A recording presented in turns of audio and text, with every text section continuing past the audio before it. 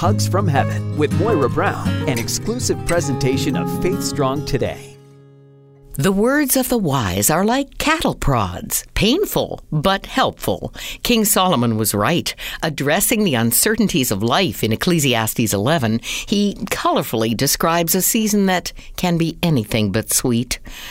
When people live to be very old, let them rejoice in every day of life, but let them also remember that there will be many dark days. Life is not pleasant anymore. Remember the Lord before the light of the sun, moon, and stars is dim to your old eyes, and rain clouds continually darken your sky. Remember Him before your legs, the guards of your house, start to tremble. Before your shoulders, the strong men stoop. Remember Him before your teeth, your few remaining servants stop grinding, and before your eyes, the women looking through the windows see dimly. Remember Him before the door to life's opportunities is closed, and the sound of work fades. Now you rise at the first chirping of the birds, but then all their sounds will grow faint.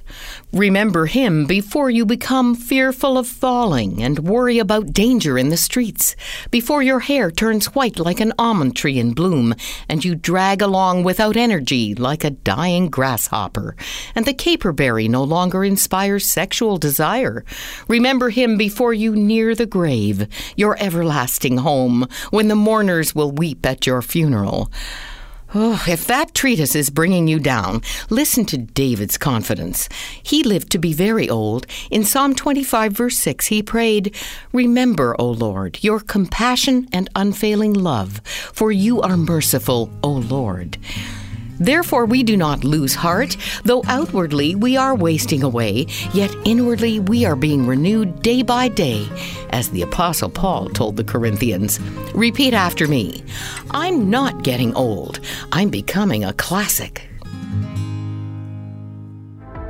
This has been Hugs from Heaven with Moira Brown, an exclusive presentation of FaithStrongToday.com.